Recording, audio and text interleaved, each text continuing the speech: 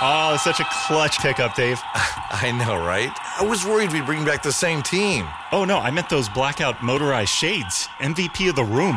Blinds.com made it crazy affordable to replace our old blinds. Hard to install? No, it's easy. Even you could do it. Nice. I installed these and then got some for my mom, too. What, you fly across the country to do the install? Nope. Blinds.com can do it all. All she had to do was pick what she wanted. She talked to a design consultant for free and scheduled a professional measure and install. Look at you, Hall of Fame son. Oh, I just picked the winning team. They're the #1 online retailer of custom window coverings in the world. Oh, Blinds.com is the GOAT. The GOAT! He shoots. He scores. Go to Blinds.com for up to 45% off and a 100% satisfaction guarantee. Go right now for up to 45% off at Blinds.com. Blinds.com. Rules and restrictions may apply.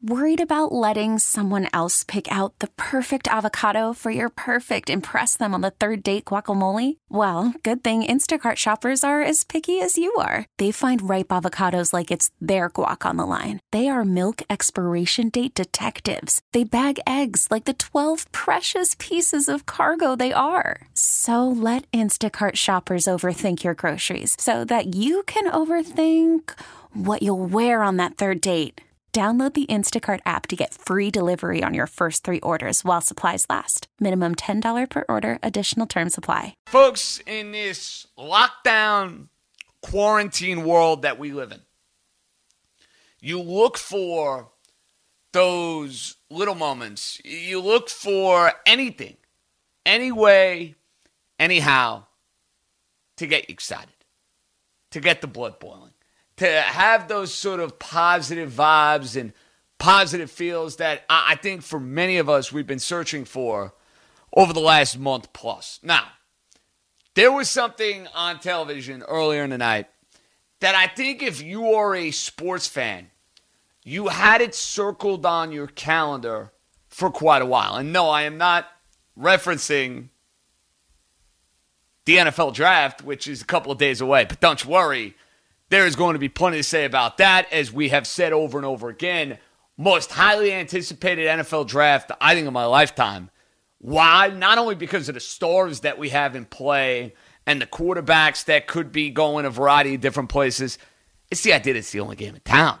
So when you add all of that up and it provides this sort of diversion that I think many of us need it to be, yeah, that was the first thing you had circled on the calendar. But Sunday was not NFL draft related. Sunday, I dialed in right when it started because I had a little dinner, celebrated Greek Easter with the lady, at home, of course, social distancing, the whole deal. And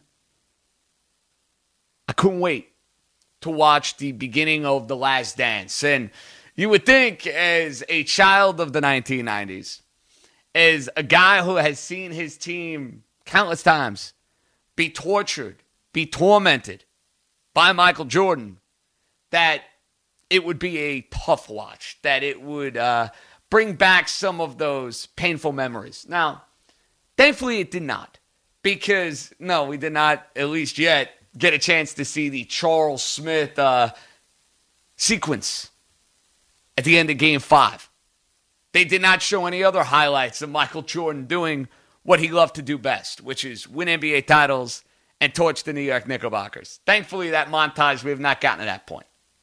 But The Last Dance does a brilliant job. For those of you who got a chance to see it, I think you'll kind of see where I'm going with this. But for those of you who did not, it is worth the watch.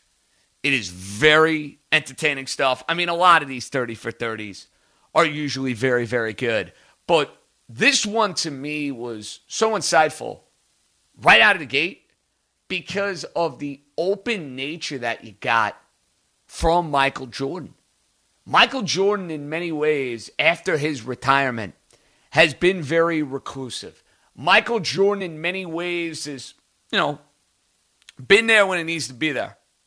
He owns that miserable basketball team down in Charlotte. And listen, Michael Jordan's skills as far as being an all-world, maybe the best basketball player ever, and for my money, the best basketball player I've ever seen in my life,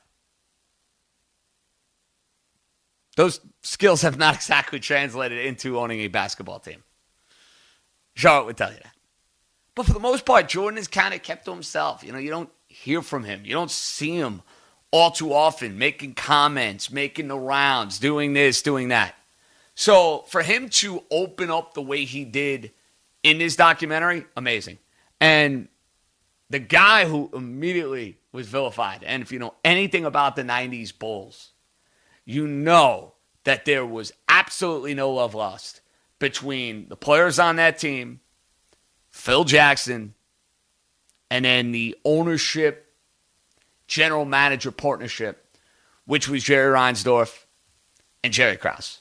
And it kind of in a way blows my mind that the Bulls, in the middle of trying to win their fifth straight title, or not their fifth straight title, but in the middle of the second three-peat, before the Jordan basketball hiatus. You have the first one, then Jordan goes away basically for a year and a half, and then Jordan comes back for the first full season. They're as good as it gets in 95 and 96. And yet they did not want to go the extra mile in basically tearing up the Scottie Pippen contract, which was a terrible move on his part. And he gets into, his idea of what he was looking for, which is long-term financial security. But, you see it. Scottie Pippen was making like $2 million a year. And listen, for all of us, $2 million a year is a buttload of money. For a guy who is, and Phil Jackson called him the second best player in the league. He was not. But a top 50 player of all time, the perfect second fiddle, the perfect secondary player to Michael Jordan, is worth a heck of a lot more than that, especially when you saw what Scottie Pippen could do as the number one guy on the team. He showed you that in 93 and 94 when Michael Jordan went, for whatever the reason, and decided to play baseball. Who knows? Maybe it was the death of his father. Maybe it was something going on behind the scenes that some people may not want to get into. But I think anybody who has followed the Michael Jordan story knows that that may definitely be some sort of legitimate, real, validated conspiracy theory. His gambling being linked into his hiatus, I wouldn't put it past him. But Jerry Krause thought the best thing to do moving forward would be to entertain the idea of trading Scottie Pippen in the middle of that second three-peat. And basically what it signaled was the end of the Chicago Bulls going into that 97-98 year. And thus, that's why you have the title of The Last Ride. And it's amazing, the Bulls wanted to rebuild, right? They wanted to maybe trade away Scottie Pippen. Jerry Krause, in a way, wanted to force Phil Jackson out the door. And it's amazing. You get those images of Phil Jackson on the sideline coaching the Chicago Bulls, being this brilliant Zen master of taking all of the egos, finding a way to make it work, doing so in Chicago, pushing those right motivational buttons, then going to the Los Angeles Lakers and doing it with a bunch more teams. First with Shaq and Kobe, then with Kobe as the top dog with Pau Gasol. And basically was that sort of coach for almost 2 decades in the NBA. But for us, we think of Phil Jackson, and our lasting image is Phil Jackson being an absolute buffoon, trying to run the New York Knickerbockers as a team president and as a team executive, and he didn't have a clue. And he was as out to lunch as it gets when it comes to what he was trying to do in that role compared to what he was successfully able to do as a head coach. But you realize with a guy like Jerry Krause, even though his brilliant maneuvering, and if you know anything about the Bulls, look at what he was able to do. Trading for Scottie Pippen. Brilliant. Making a move for Horace Grant. Top notch. Then you look at the fact that he took a popular player and a guy that we all love here in New York City by the name of Charles Oakley, who was good buddies with Michael Jordan, who was Michael Jordan's enforcer in Chicago. Traded him for Bill Cartwright because it fit the Bulls a heck of a lot better. And all of a sudden, all those pieces came into place, and the end result was 2 three-peats that may have been extended potentially if the Chicago Bulls did not see Michael Jordan leave in 93-94, and then again in 94-95. at least for a good chunk of it. We'll never know. But that resume and that legacy for Jerry Krause, in many ways, goes completely out the window because of how it unraveled in Chicago. And the Bulls have had some success since Jordan and company have left. Not to that extent, not to an NBA championship level, but like you compare them to the Knickerbockers, right? You look at Jordan and beyond, or post-Jordan for Chicago, and you look at post-Ewing for the Knicks, it's not even close. It's not even close. The Bulls have had more success. They've made the playoffs more times. They've won more playoff series by a lot. They've had 60-something win seasons. They were number one seed in back-to-back years with the Thibodeau, Derrick Rose, Joakim Noah teams. That's how bad and that's how incompetent the Knicks have been. But for the folks in Chicago, they wonder, well, why break up the party? Let the party run its own course. That is what Michael Jordan is going to do. That is what Phil Jackson and Scottie Pippen are going to do. Sometimes sports and life are not that easy to manage. They're not that easy to execute. And when you get a general manager in there who has a little bit of a complex in many ways, where he feels he needs to be the guy that's getting all the credit. And make no mistake, Jerry Krause was getting sick and tired of the fact that everybody was throwing bouquets away at Phil Jackson, that everybody was kissing Michael Jordan's feet and calling him the best player in the world, which, oh, by the way, he was by a significant margin. And because of that, you're going to have a guy who feels he's got to do something himself. And anytime that seems to happen in sports, where ego's getting away and you're going to do that in a position of power, you ruin a good thing. Now, the one thing I would say with Chicago, even if Jerry Krause doesn't break up that team, what are we talking? Another year or two? Because sooner or later, the end was going to come. And if Jerry Krause would have been able to pull it off in a way that was feasible to Michael Jordan and it was accepting to somebody like Phil Jackson, which was never going to happen because he didn't want Phil Jackson sticking around. He wanted Tim Floyd to be his coach. Then maybe the Bulls squeeze out another championship. Maybe. That did not happen. And what you got was the abrupt end to a second three-peat. Basically the mass exodus of everybody in Chicago, from Jordan to Pippen to Steve Kerr to Dennis Rodman to Phil Jackson. I remember the Bulls going into that next season looking like a completely different team. But it's a team that will be forever remembered. Not just in this town, in the way they were able to torment the New York Knickerbockers, but they will be remembered forever as one of the marquee dynasties, one of the greatest shows that sports will ever see. Because whether you loved them or hated them, and trust me, I was in the category of hating their guts, they were must-see. Every stop, every step along the way. Their series against Utah, the great battles with the Knicks, the Indiana final year in a 7-game series. I mean, they played some great series. And I want to go back because these are two games I've never seen, especially the game 2. Game 1 ended up being a blowout.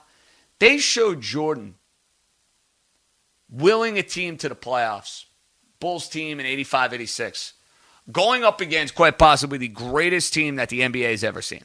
I know a lot of people are trying to put the Warriors in that category, and I know some people have put the 95-96 Bulls in that category. The 86 Celtics, from Bird, McHale, Parrish, Dennis Johnson, Bill Walton, you name it. To me, what they were able to do from a versatility team standpoint, I don't know how you get better than that. I really don't. But Jordan took that team on, and in the second game, gave them all it could handle. And you had quotes coming out from like Larry Bird and from Danny Ainge, who actually played golf the day before with Michael Jordan. Could you imagine? Think about if, I don't know, Carmelo Anthony and LeBron James played a round of golf before a playoff game. What the outcry and the uproar would be on social media. People be losing their minds.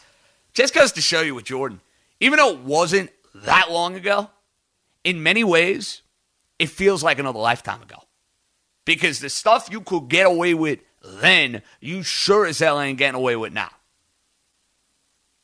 But that show that he put on in Game 2 of that first round series, that's something I would like to rewatch. That's something for me that if I could find it on YouTube, maybe sometime in the next couple of days as I'm doing some draft research and I'm doing some draft preparation, watching a young Michael Jordan basically try to do everything he can to beat that big bad Celtic team, that's one of those games you'd like to maybe take yourself back to. Back to a couple of years before I was born. But for anybody who's wondering about The Last Dance, I highly recommend it. And if you were a fan of the NBA at that time, whether you liked, loved, respected, hated, all of the above for Michael Jordan and that Bulls team, the insight they got was just incredible. Absolutely incredible. So I give credit where credit is due. That was a masterfully done production across the board. But what I wanted to do today, in addition to all the draft stuff, so don't worry, we're going to do a ton of draft stuff throughout the week. Obviously, I have a lot of opinions on the different directions we might be looking at. I heard something earlier in the day, and I think this was from a quote to Ian Rappaport, that the mock drafts this year are going to be more wrong and more off base than any other year. Now, again, I have no idea how accurate that may be. I have no idea what to expect when it comes to that sort of bombshell statement, but I can guarantee I'll be mindful of it.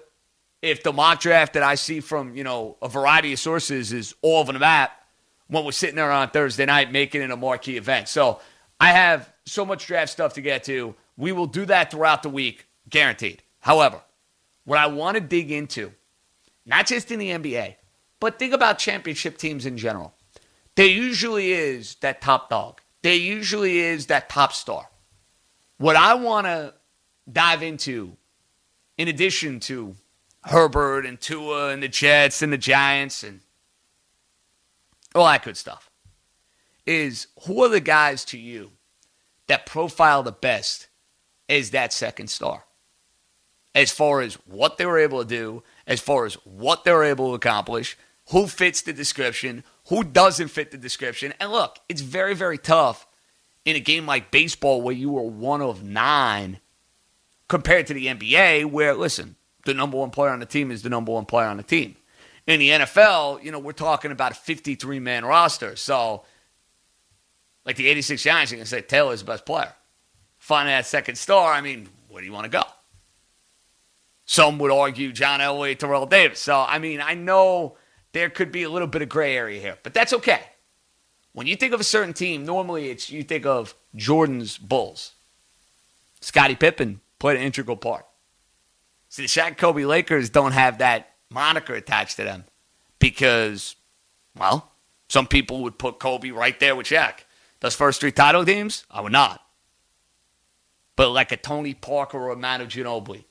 Or you think about Dwayne Wade doing it for LeBron James. Or you have some examples in baseball of guys who might have fit that second star, plateau, motif, whatever you want to call it. So what we're going to do over the next couple hours, all the draft stuff, reaction, all the 90s Bulls stuff, which I'm very much into. I can't wait to watch this next week. But Scottie Pippen, one of the best second stars I think you're ever going to see. I know the folks in the 1980s would make a case for Kevin McHale or James Worthy. But we'll dive in a couple of those guys who maybe aren't leading the cast, but they're not a second. They're more of a 1A than they are a second star. And who exactly would they be? Oh, such a clutch pickup, Dave. I know, right? I was worried we'd bring back the same team. Oh, no, I meant those blackout motorized shades. MVP of the room. Blinds.com made it crazy affordable to replace our old blinds. Hard to install? No, it's easy. Even you could do it. Nice. I installed these and then got some for my mom, too. What, you fly across the country to do the install? Nope. Blinds.com can do it all. All she had to do was pick what she wanted. She talked to a design consultant for free and scheduled a professional measure and install. Look at you, a Hall of Fame son. Oh, I just picked the winning team. They're the #1 online retailer of custom window coverings in the world. Oh, Blinds.com is the GOAT. The GOAT! He shoots. He scores. Go to Blinds.com for up to 45% off and a 100% satisfaction guarantee. Go right now for up to 45% off at Blinds.com. Blinds.com. Rules and restrictions may apply.